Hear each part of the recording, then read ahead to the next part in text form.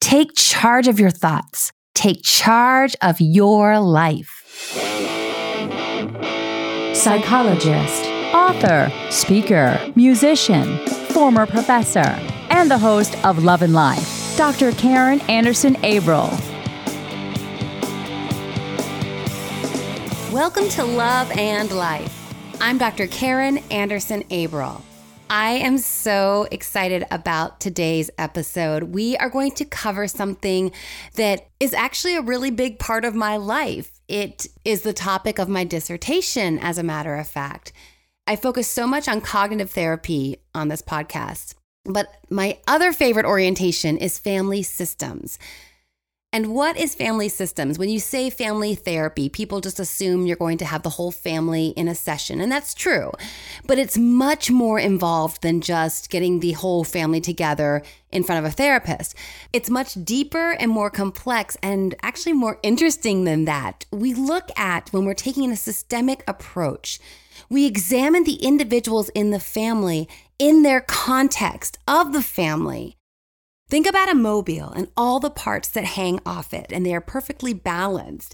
And if you move one part of it, you pull one down a little bit or tug another one up, the entire mobile is going to move.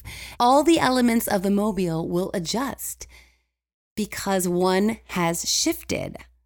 And that's what family members are like from a systemic perspective. We believe that individuals can't be fully understood apart from the system. We look at the profound influence of the system's rules, the system's expectations, the system's norms. And the fascinating thing is that these norms are not typically available to the family members. Family members are very well aware of things like, oh, in this family, we tend to go into this field for our profession, or in this family, we tend to vote in this direction, or in this family, we tend to believe this. We go to church on Sunday, that sort of thing. What we're talking about here are norms and expectations for relationship closeness and separateness. What is permitted? Are we allowed to be very independent in this family, or are we expected to stay very close emotionally? Is any attempt to carve out independence considered threatening to the family system? And in those cases, we call this dynamic enmeshment. And many families struggle with enmeshment. They see closeness as a good thing, which it can be, but too much closeness can be detrimental to individuals within the family because they aren't able to explore who they are and cultivate their own unique identity. To help me delve into this, to go deeper into the topic of enmeshment and explore its impact on family members, I've invited psychotherapist Mary Beth Somich to the program. Here's a little more about Mary Beth.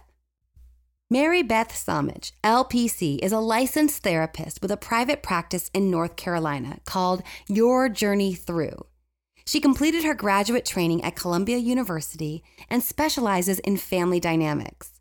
Mary Beth is passionate about promoting modern mental health and making therapy accessible, relatable, and relevant to your life. She also helps other therapists promote their own mental health platforms through expanding their reach on Instagram and building thriving private practices. You can find her at Your Journey Through, yourjourneythrough.com, or check out her podcast, My Therapist Thinks. Our conversation about enmeshment up after this. If you're looking for some in-depth support, head over to my website, loveandlifemedia.com, and click on the Work With Me tab to schedule a consultation. Consultations will help you clarify underlying emotional and psychological concerns. We'll target limiting beliefs and thought patterns. We'll learn empowering techniques from cognitive therapy to sustainably elevate your mindset and mood. We'll identify relationship dynamics which are impeding your goals.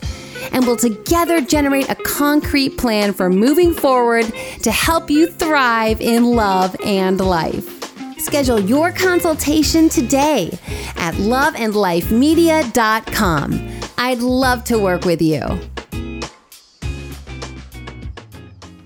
Mary Beth, welcome to the program. Thank you so much for having me. This is a real treat. I have been wanting to cover this topic. I don't even know if my audience knows that my dissertation was in family systems. Specifically, I looked at individuation from family of origin and identity development in college students. So I was examining participants' family dynamics as these dynamics relate to the adolescent's ability to carve out an independent identity. What we learn in family systems theory is that our family of origin dynamics, they have a way of influencing us in other relationships in our lives that we aren't maybe always 100% aware of. So that's the kind of thing that Mary Beth and I are going to try to dig into a little bit today. But Mary Beth, thanks again for joining me on the program today. Of course. Your dissertation topic could not be more in line with what I do. Yeah, I noticed you work with, so you're in private practice and you work with adolescents quite a bit and young adults? Yeah, so teens and young adults. So college population is like a huge population that I work with. So anywhere from like 13 to 35, but that I would say most commonly between like 16 and 22. Right. So really, I will get into it, but talking about things like enmeshment and differentiation and moving away from family of origin and creating that independence, like in that space where, usually you're in your college years. Yeah, and that's exactly what I tackled in my dissertation because I was looking at college as that space where you get this distance and you get to have a little bit of objectivity now as you interact with other students, the friends that you're making. You go, wow, my family, I see some differences compared to my roommate's family. Maybe my family is calling me every single day or now FaceTiming every single day, whereas my roommate, they haven't checked in with their parents in like 3 weeks. So you see these different dynamics, these different rules of connectedness and separateness within the family. But before we get into that, I'm getting ahead of myself because I'm getting really excited here. I know. Let's talk about the basic notion, because when I was teaching this, I used to teach this course at the grad level, teaching people who were wanting to become counselors. Mm-hmm. And initially, sometimes people really resist the idea when you start talking about the notion of enmeshment and you describe some of what that would entail. Many people get a little bit uptight. They go, hey, I'm close with my family. And I think that's a good thing. Yeah. So help the listener understand why sometimes there is such a thing as being too close. Yeah. So enmeshment is a symptom of family dysfunction. There are many families that are close and that's wonderful and togetherness is prioritized. But sometimes it's prioritized a little bit too much to almost an unhealthy manner. So enmeshment can be disguised as like this strong sense of togetherness and family unity. Often there are unwritten rules that you might abide by in the family and you don't question them because then chaos ensues. And your individual needs and wants are not always prioritized because you might be afraid of disrupting the system in place. So the reason that this becomes a problem is because individuals from enmeshed families often struggle with establishing like a separate and independent sense of self as they enter adolescence and adulthood. And adolescence is really the time when this should start to occur, like the grip lessens and you really start to explore your individuality. And I'll just speak from personal experience in my office with my clients. They come in, they're highly dependent on family members, looking to them for approval.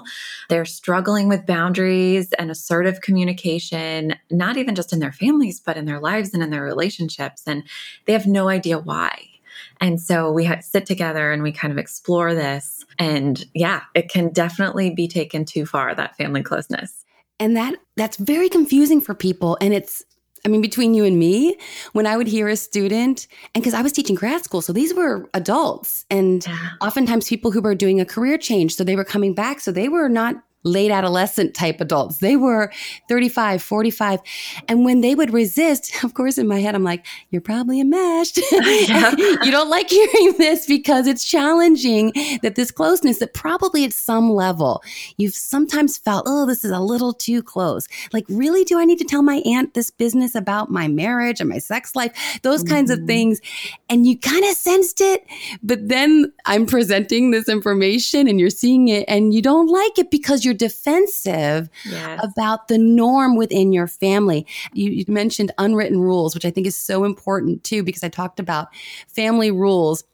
And initially people think, oh, everyone does their own laundry or something like that, right? Where it'd be a very basic kind of chore, a division of labor or something along those lines. But these unwritten rules are very, very strong and yet very sneaky. Yep. Mm-hmm. And it's not, the chores I'm talking about, not to rock the boat. And you, for instance, you don't question mom, right? Or you are expected to spend every single holiday with your parents, no exceptions. And it's not okay if you don't. Like there's some kind of emotional consequence communicated to you. So those are the types of rules that I'm really talking about. I have this great example because when I was teaching this, I asked students to dig deep. And I said, you guys dig deeper. Because at first they would come up with those more tangible rules because it's a little bit harder. Because you got to dig into what hasn't been available to you. I said, think about the things that you have to do, but maybe other people don't have to do in their families, or these expectations. And like you said, these emotional consequences where you will be made to feel that you've betrayed your family when you do something that's really just about you having an independent life. And so these sisters, and I'll never forget, it was such a great example. They raised their hand. They're like, oh, we have one. When mom eats ice cream, everyone has to eat ice cream. Oh, so specific. Right?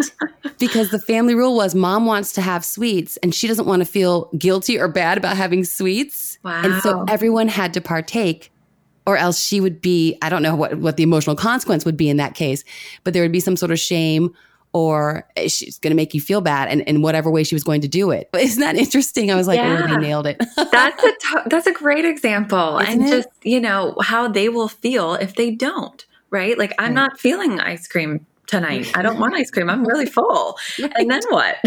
Exactly. Not okay in that family. And that was such a great example. Then I used it, of course, in subsequent classes because I wanted to make sure everyone understood that they're so sneaky and something that you just can't put a finger on, which is why the work you do is so important. So let's look at the idea of if you're too close, how this can impact, like you talked about in my dissertation as well, an ability to launch, an ability to find yourself, your own identity. And it's something that I think people definitely struggle with in the age group that you're dealing with, but it can linger. I mean, you can have people who are enmeshed with their family of origin in their 50s and 60s. Mm-hmm, absolutely. And I can speak to a few ways that this shows up for clients of mine. And I mean, when you're trained in this work, you tend to see it even in like friends and family sometimes too. I mean, it's hard to hide. So one thing I would say is, you're responsible to help and care for or even rescue a family member. Mm-hmm. And think about how that can then get in the way of developing your own relationships. So I tend to see this happen in romantic relationships where a certain client is struggling to prioritize a partner and that partner becomes frustrated because the family is always the main priority. So for instance, an adult male client prioritizing mom instead of his wife or girlfriend or fiance or whatever she may be, or vice versa with a woman and not prioritizing her partner. So that can really show up in that way. And this person normally has no idea they're even doing it because it's just the expectation. Right. They have no idea. They think that's loyal. They think it's loving. I used to talk about how love and loyalty, this can get very conflated and it can get confusing. People don't understand. And again, it was so funny because it was all the students who I knew were struggling with this themselves that would resist it because it's threatening their understanding of the rules in their home that maybe they hadn't fully articulated or hadn't come to light within themselves. And so the idea to them, if they would maybe get married and move a couple cities away, that would be disloyal. Those were for those families that didn't really truly love each other. We love each other in a way that other families don't. And that's why we move right next door to mom and dad and then have our family and so on and so on. And there's the threat to the family. Yes. I'm so glad you touched on that. Yep, because it contributes to shame and this idea of disloyalty. And when there's shame, it creates resistance. So when we talk about witnessing the resistance to admitting that this is even a problem, that's really rooted in shame that might be felt if we were to really tackle this, or even to start differentiating and moving away from our family of origin. And then that blocks the ability to really identify and pursue your actual wants and needs. Yeah. And identifying your wants and needs is part of figuring out who you are and how important that is during that stage of life. And so I get a lot of clients feeling lost in that realm. It's so true. I love this. I don't know where I heard this, but it's a quote that I must have heard in one of my psych courses over the years. But the job of a parent is to work yourself out of a job. Oh, I like that. Isn't that great? It's so freeing and it's so confirming. So when parents, because I understand on the other side of things, parents who are enmeshed with their kids, they have good intentions. They just want to protect. And of course, in this day and age with the helicopter parenting and people texting their parents, I'm sure you're seeing truly very different realities in the family dynamics compared to even 15 years ago, because now we can FaceTime, we can text every day. So I'm concerned the population that I studied of college students are tethered to their families in ways that they weren't before. And it has to. There's no way it can't impede their identity development. And so that shame, I think, would linger even more so thanks to technology. I mean, technology is such a wonderful thing, but in this case, I think it absolutely can impede young adult development. Yes, I would absolutely agree. And I think it is very generational and very cultural. I think the baby boomers were raised to be a little more detached from their families. And they almost like swung the pendulum the complete opposite way and overcompensated by developing into helicopter parents and saying, I want to do this differently, but almost overcorrected. And so now we have a generation that is very attached and the enmeshment is high. And I think it kind of just goes through culturally, like through decades and generations. And we're in one that is really struggling with enmeshment. Are you able to work with families then? Because as I was saying, I think it's really important that parents understand, and I try to underscore it even with friends, that when they say something about how independent their kid is, I'm like, oh, wow, that just means you did such a great job as a parent, that they feel confident and you instilled in them that sense of self that they could take on challenges and take on life on their own. And sometimes a little subtle reframe I'm hoping can be supportive. Definitely. And I do work with parents and in families systemically to try to reframe that and to challenge some of those ideas because it is just so important. And I think, some parents can get lost in the journey of parenthood and their child becomes their whole life and their job. And then, when it is time for that child to launch, they feel a little bit lost. Like, who am I? I've just been a mom or a dad or parent for, 18 years or less or more. And what do I do now? And so that there's that resistance too. The parent is struggling with their own identity formation. Going back to grad school days, I would watch these videotapes of Jay Haley and Salvador Minuchin and these old school family therapists. And in those days, if you were a family therapist, you weren't going to see an individual because you didn't believe it was even effective. And I actually agree with children and adolescents for the most part. You can do great work in a session, but they're going home to the system. And if the people in charge of the system who have the power, which are the parents, if they aren't involved in some of the changes that need to happen, I don't know how effective things can be. Do you get to see an entire family in your sessions, or typically is it just an individual? Because I don't know what currently insurance will pay for. Perhaps it's different based on how many people they're willing to pay for and that sort of thing. Yeah. So I actually am private pay, so I don't deal with insurance mainly for that reason. I have a whole blog on my website about why I don't take insurance because of all the rules, and they require diagnosis and they limit you to this many sessions without even knowing you, saying you better be fixed by then. So I don't know. I have a lot of ethical issues with insurance, but in my work, I really encourage parent involvement when it comes to teenagers. And, it gets a little different when I see college kids because their families may not even be local. But it's interesting because some parents are totally on board. Others are resistant and they're like, no, just fix my kid. I don't have a problem. There's a lot of resistance there. Or even when the child says, hey, mom or dad, can we have a joint session? They're like, no, you're good. You can do this on your own, because it's hard to really confront their own resistance to change occurring or how they might be involved in the role. or in the whole dynamic in the system. But I will say I really, really do almost require and encourage parents to come to the first session if their child is a minor under 18, because we sit down and we have a talk about my philosophy and my theory and how I view everything as a family system. So I want them to know from the get-go that their child is not the issue here, that the system is the issue. And if they expect the child to change without making some changes themselves, they're probably not going to see the progress that they're hoping for. Oh my gosh, I love this. Oh my gosh. And I'm sure sometimes they look at you wide-eyed like, what did we get ourselves into? Totally. But you know what? I like to look at the teenage client during that conversation because they're like, oh my God, thank you. Oh my gosh, I love it. Sidebar also, the fact that you resist insurance because they require a diagnosis. I think I need to have you back on the program to talk about that because I am appalled at where we are right now. And I've actually had Dr. Alan Francis on the program who wrote the book Saving Normal. And he was the DSM steering committee chair for the DSM-4 and has written this book about how abysmal the DSM-5 is because it is so diagnostic inflation overload.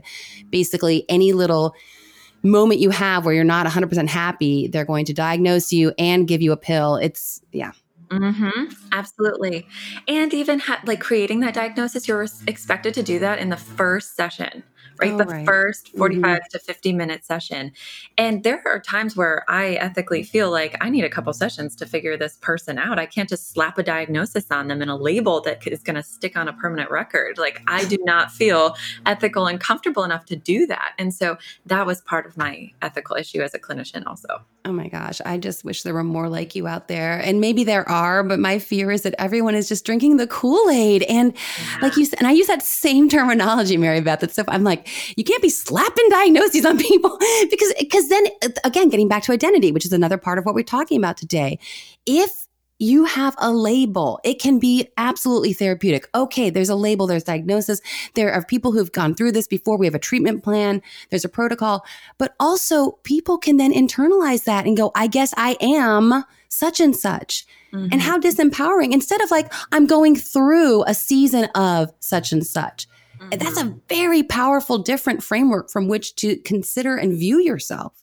And Mary Beth, I think this is a concern that's even more profound for young people as they're cultivating their identity to have some label slapped on them and then for them to step into it perhaps because we do live up to the labels we've been given. That's so true. And I was trained from a wellness perspective in my graduate program where, diagnosis is not the first step. It's like really assessing the individual as an individual and as a human being. And, maybe there are really good explanations for their behavior, whether it might stem from trauma. I used to work in domestic violence, and I can't tell you how many women were labeled with diagnoses when these were just symptoms of trauma. Right. So that just always really bothered me. But I will say a lot of people, really want to use their insurance and say, well, what do I do then? Yeah. Right. And in that case, I will say like there are out-of-network benefits. Like if someone qualifies for a diagnosis, I feel comfortable giving them, they can then hand that super bill with the diagnosis on it to their insurance and maybe get some reimbursement back, likely. So there are some ways to still have your sessions compensated for without kind of giving into this insurance diagnostic methodology, just that can be kind of harmful in a lot of ways.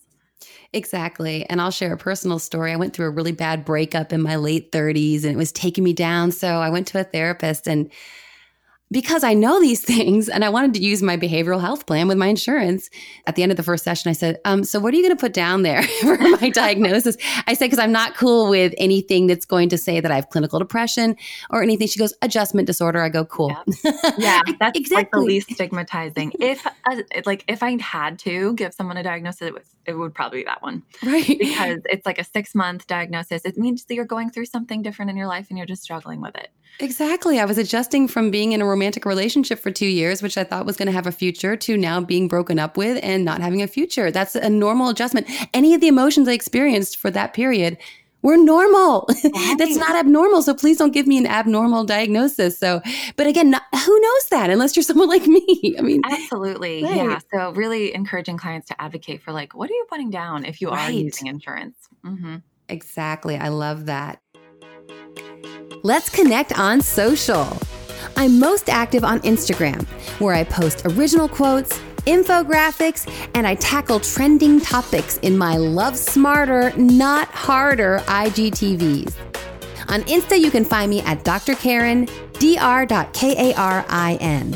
I'm also on Facebook at Dr. Karin Anderson Abril and on Twitter at Dr. Karin Anderson. So let's talk a little bit now about how to face this, because again, we're speaking in this very academic sense, but when you are a person who is enmeshed and you're just starting to get some awareness now, as you spoke to so eloquently, there is shame surrounding this. You will feel disloyal. You will feel like you're betraying your family. And let's think about all the messages about family that we have in our culture, which oftentimes are beautiful. But if you are Velcroed to your family such that you can't carve out who you are and who you're meant to be, it's emotionally abusive. And that's a strong stance, but I take that stance. And how do we help someone understand that extricating yourself from these dynamics is not disloyal, it's not unloving, it's very healthy? Because I know in that initial phase, they're going to feel really bad about taking steps toward independence. Yes. So healthy differentiation, or the term for moving toward that independence and that sense of self, it does not mean cutting ties with your family or no Right. longer feeling close to them. Right. And I do think it's really hard. I will say most clients that come to me aren't coming because they acknowledge that they're enmeshed. They're coming because they're struggling with identity. They're struggling in relationships. Yeah. They're struggling with their passion and purpose. They don't really know who they are, or they don't have the confidence in setting boundaries to be able to explore who they are. And then once we get talking over a couple sessions, that's when the enmeshment comes out. And it's normally like glaring and strong.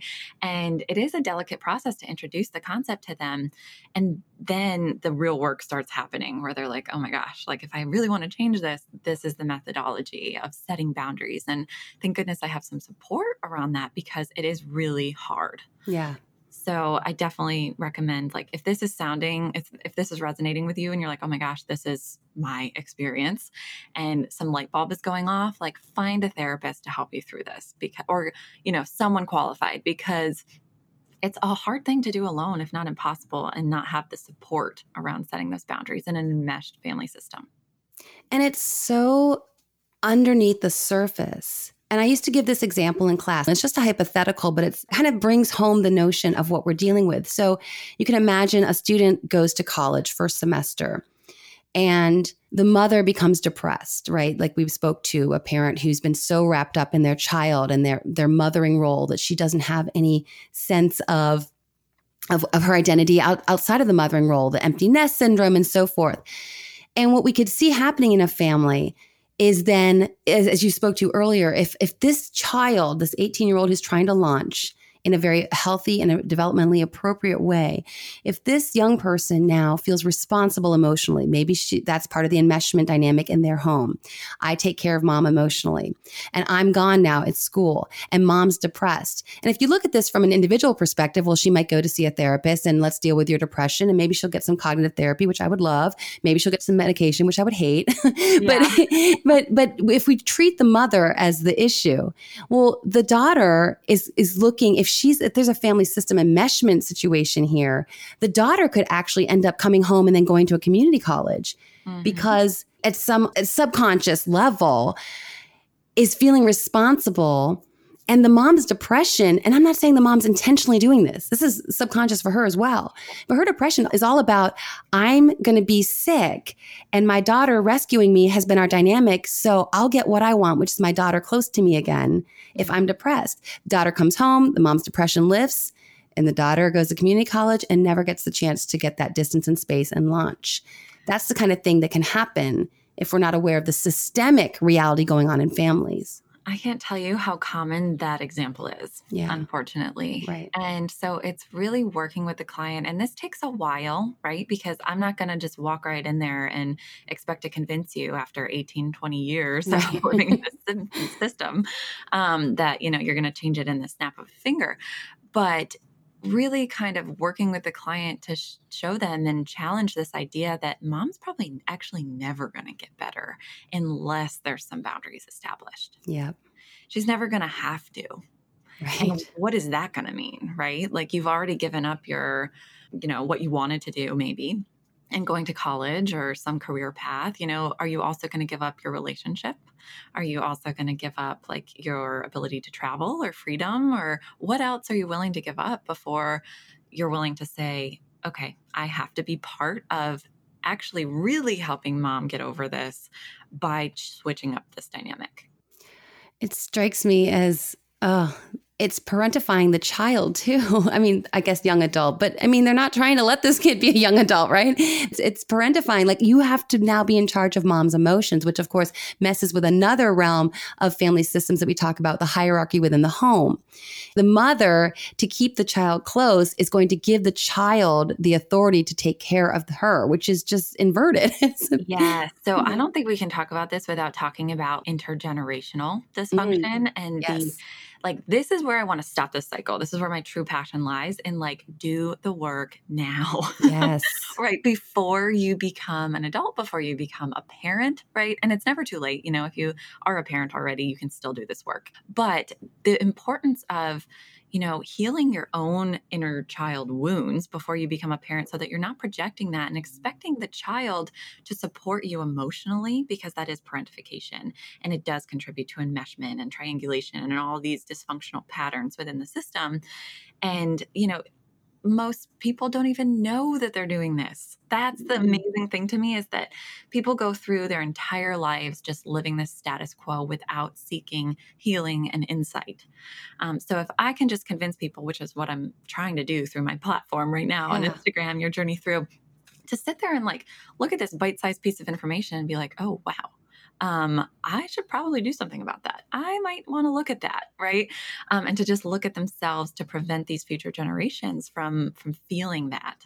So powerful and so important. And you're right. In grad school, of course, I'm sure you did the same. In your family systems class, you do what's called a genogram. Mm-hmm. And the genogram is essentially like a family tree, but you're meant to identify these patterns, like you said, patterns of enmeshment, intergenerational patterns, which sometimes are crazy spooky. Like you can look at someone's genogram, because we would share them with each other in class. And you can look at, and sometimes it's like, oh yeah, the oldest daughter gets pregnant at 18 out of wedlock every generation. And crazy things that you're like, how in the world does this happen? But these patterns, these assumptions of how life plays out. And even in the face of, I'm sure someone saying, hey, sweetie, let's not get pregnant at 18 like mom did. It's probably not the best plan, but it happens. Mm-hmm. Yeah. Have you heard the quote, if you don't heal it, you pass it on? No, but I like it. Yeah, it's a really powerful one. And it just speaks to, if you don't heal it, you do pass it on and intergenerationally without even knowing. And so who is going to be responsible for stopping that cycle? I love it when people wind up in my office and they're like, I want to be that person that stops this. Yes. So I commend them. Dan invented it because I kept burning my tongue on my black coffee.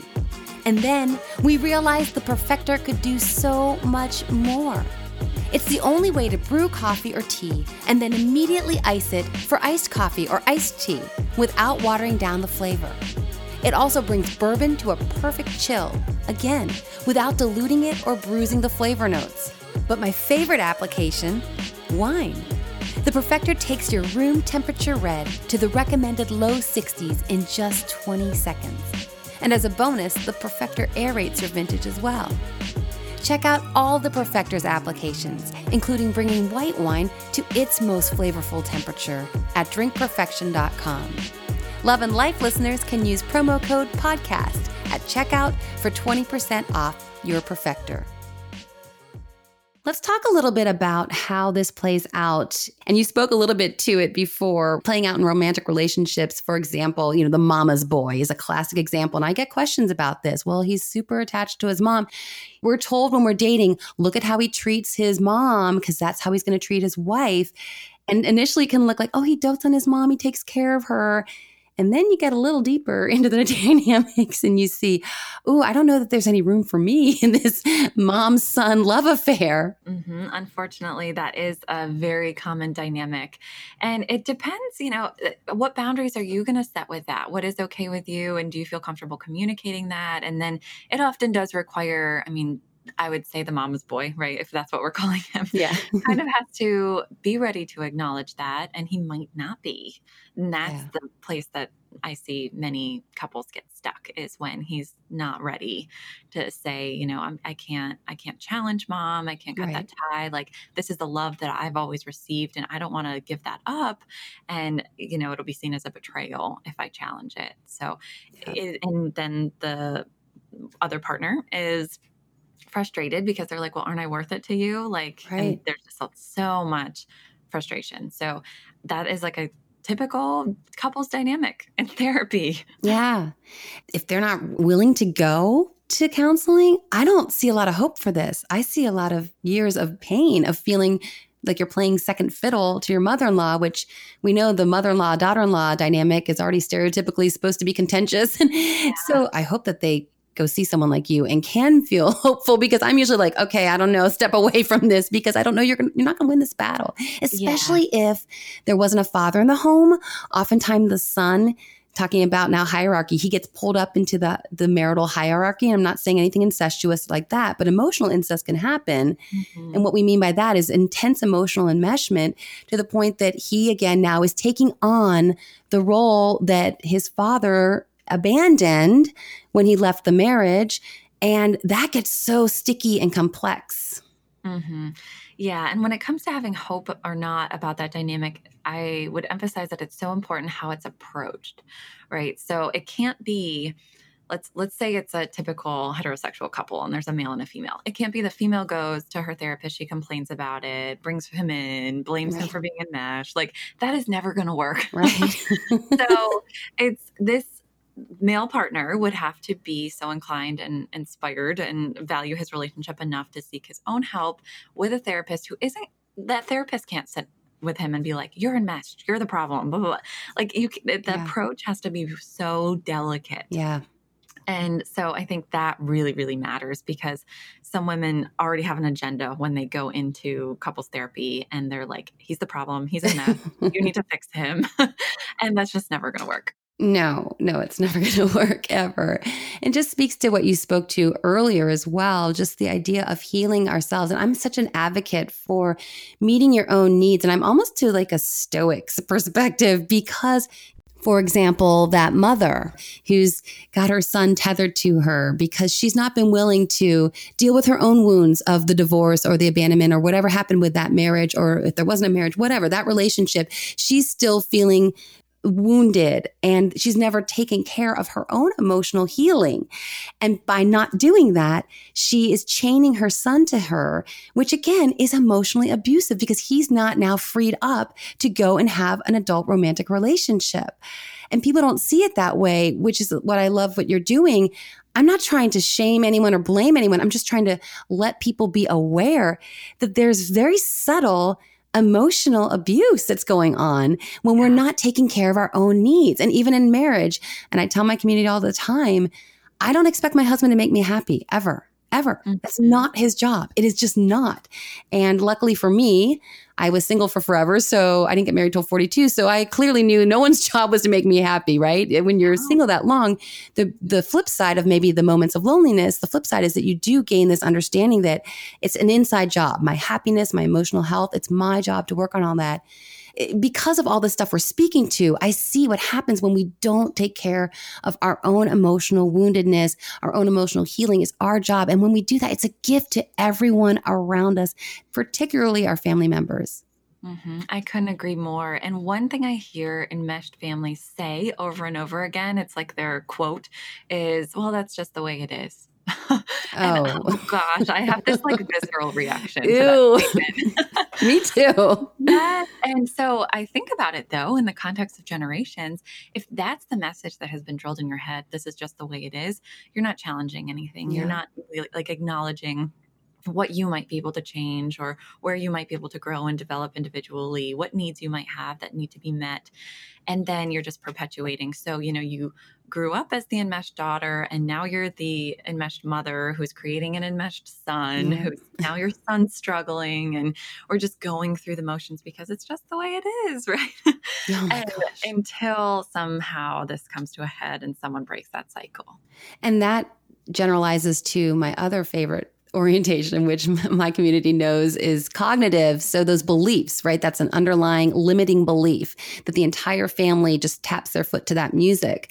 That's just the way it is in this family. That's absolutely going to generalize that that's just the way it is in relationships, in work, in life.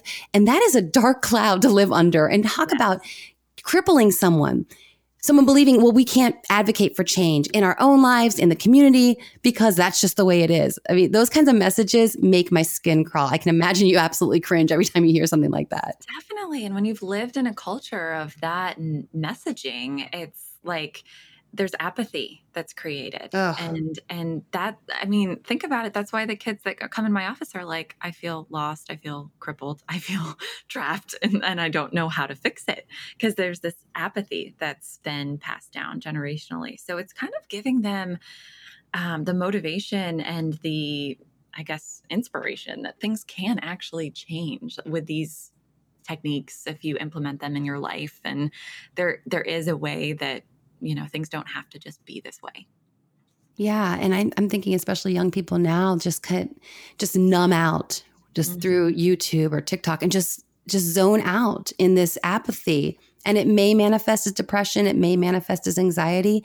And it may manifest as, just like you said, a sense of feeling lost and unsure of who they are and their place in this world. And we just can go to our phone and just check out of that emotion instead of looking at that emotion and what that emotion is trying to tell us.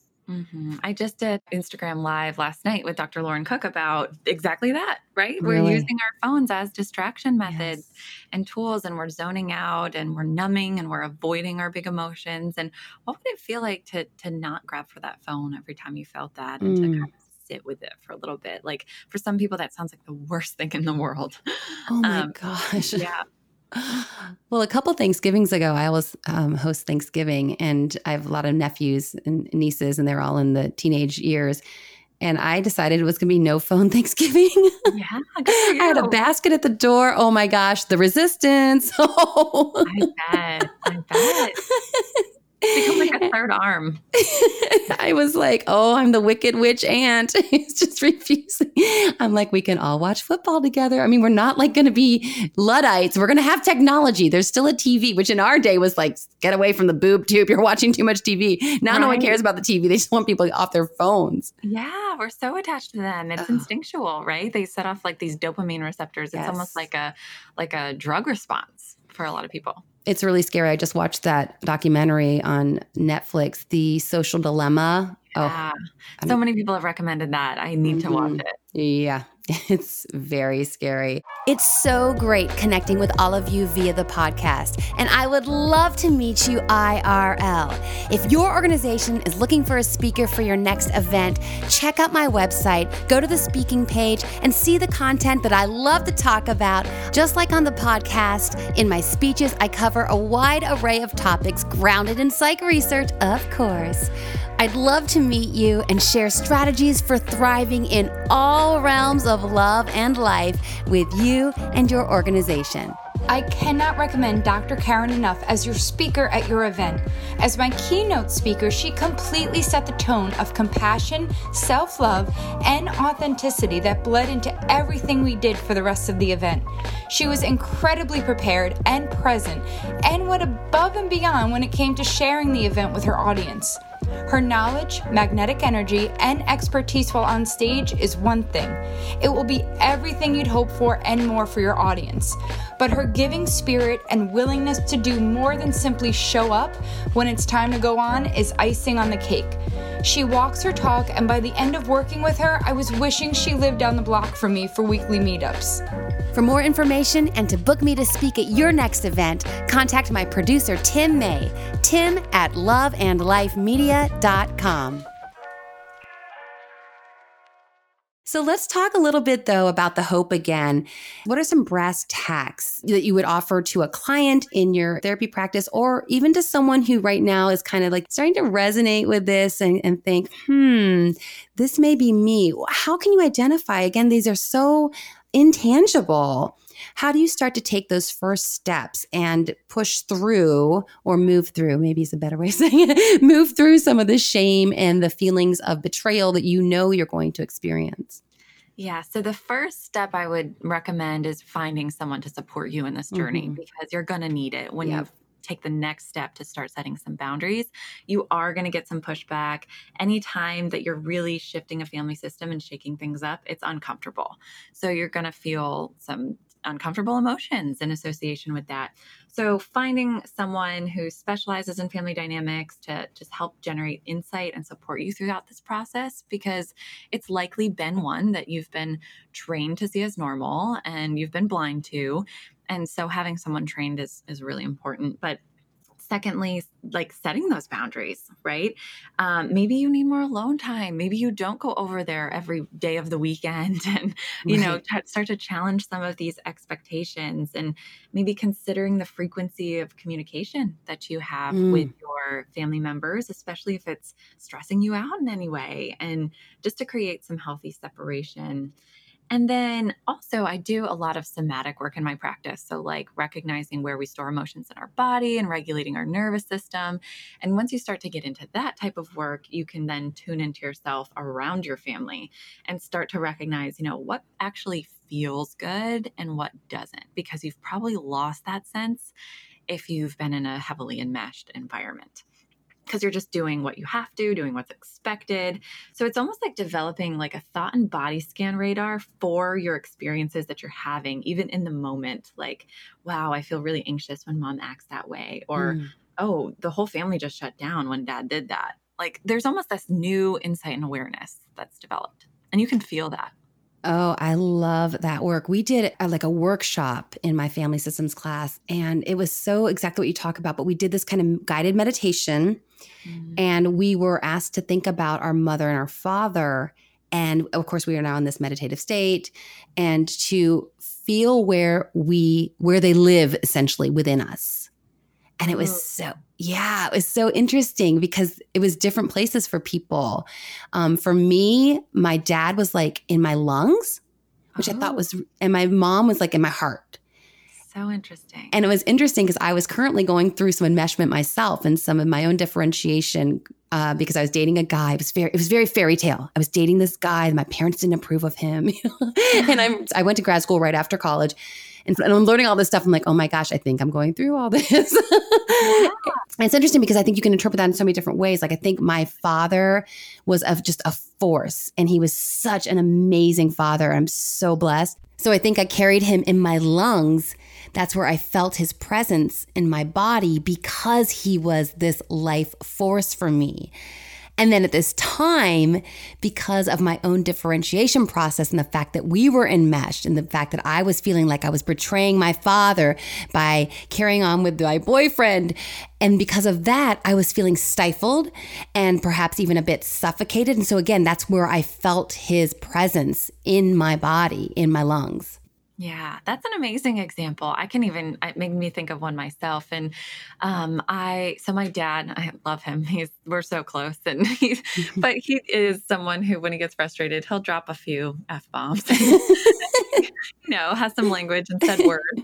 And so I just kind of like got used to that. Like, if the computer wasn't working correctly or something dumped off the stove or whatever, like I got used to hearing that language. And it was just his way of taking out his frustration, right? And then I went away to college and, I wasn't around it for a long time. And then I remember coming back home the next summer and he would do that. And I would have this like stress response because my nervous system had been away from that norm for a while. And this is like the beauty of space in terms of like recognizing, how does this really impact me? So I'd been living in an environment for 18 years before that where I was like, that's just what he does. Like, it doesn't bother me. Right. And now I came back after having some time and some space and something different, right? And then was like, oh, I don't like that. Like that is like stirring something in my nervous system. And creating like a stress or an anxiety or something. So that is an example. And I didn't struggle with enmeshment. If anything, I was like almost too differentiated probably. But I will say, I think that is an example of, you can be in a system for 18 years and not even recognize something until you leave it. And then what do you do when you come back and you realize you have these insights, right? That's the beauty of separation and space, but also you might need some support around that. That's so key. And I do want to underscore, and you mentioned it earlier in the program, but I do want to underscore what we're talking about is not cutting off. Mm-hmm. It's not distancing yourself. It's not detaching entirely. A true healthy connection with your family is about closeness and separateness, and they are not mutually exclusive. They absolutely coexist. And I would argue, and many others have before, that you can't even have a true intimacy with anyone, and certainly not your family, unless you have that separateness in that space, because it's got to be a true individual connecting with another individual. And if we are so fused, then there is in fact no individual happening and no individual a part of this dynamic. And that's what's troubling, because like you said, so clearly, if we don't have that separateness, we cannot get that. And we think we're so close, getting back to what we started with. We're so close. You're not close. There's no closeness there because there's no two individuals having a connection that's truly intimate. Yeah, there's no individual respect. And on an adult level, that is vital, right? Yes. To have a successful relationship. Boundaries are not mean. They are not aggressive. They are compassionate because they protect your relationships and the health of them. And you said that beautifully. Thank you. Yeah, I did a little post. It's been a while. And I said, boundaries are loving, not only to yourself, but to everyone around you. And some people said, well, how are they loving to someone? Because no one wants a boundary. It's loving because now people know who you truly are. And they have the choice now to interact with you based on your authentic self, not just some sham of a person that you are putting in front of them because you think that that's the acceptable version of you. Yeah, it prevents you from developing resentment towards them time after they've crossed your boundary too. And if you feel like you can hide that resentment, like you can't, like someone's going to feel that even energetically, and it's going to have a negative impact on your relationship. So knowing your boundaries, setting your boundaries is a protective factor against the resentment that can destroy your relationships. And again, that all will generalize the work that you do with your family. And I can't stress this enough. And it's hard to identify because it is so nebulous at times, but that work you do with your family will absolutely play out in all your other relationships, with your friendships, with coworkers, and certainly with your romantic relationships. Absolutely. Mary Beth, I have so enjoyed this conversation. I know for a fact I want to have you back on because we didn't even get to talk about triangulation or all kinds of, I have a lot more in my family systems repertoire. I've been wanting to cover these topics for a while, and sometimes it's just a lot more fun to do it with someone else as opposed to me getting up and doing a grad school lecture. So thank you so much for joining me. This was so nice. Just having someone else in this space that totally understands family systems, like that I can kind of like geek out with, but also give our listeners some really tangible tools and recommendations and psychoeducation has been so fun. So I'd love to come back again. Wonderful. Let everyone know where to find you, to follow you so they can get some more of this goodness. Yeah, so I am on Instagram. It's at Your Journey Through, and my website is called yourjourneythrough.com. I also have a podcast called My Therapist Thinks, and that's on Apple Podcasts or Spotify. So tune in. Fantastic. Thanks again. The love and life hack for this week is you can be too close for comfort. Thanks as always for joining us this week. I'm so grateful you've spent this time with me. If you have 30 seconds, I would love it if you could go over to Apple Podcasts and write a quick little review, just a couple sentences to say that you enjoy the program. That means so much to me and helps others find the Love and Life community. Speaking of which, don't forget to sign up for my newsletter at loveandlifemedia.com. Hit the subscribe button or ask me a question or let me know a topic you want me to cover on the podcast. I am here for you. Also, I'm going to be here for you facilitating group support sessions. We'll be doing these virtually, of course. We're going to cover a couple different content areas, and those on the email list will be the first to know about these groups. So if that interests you at all, be sure you've subscribed. Take charge of your thoughts. Take charge of your life. This is Dr. Karen Anderson Abril. Thanks again for joining me, and until next time, make it a great week.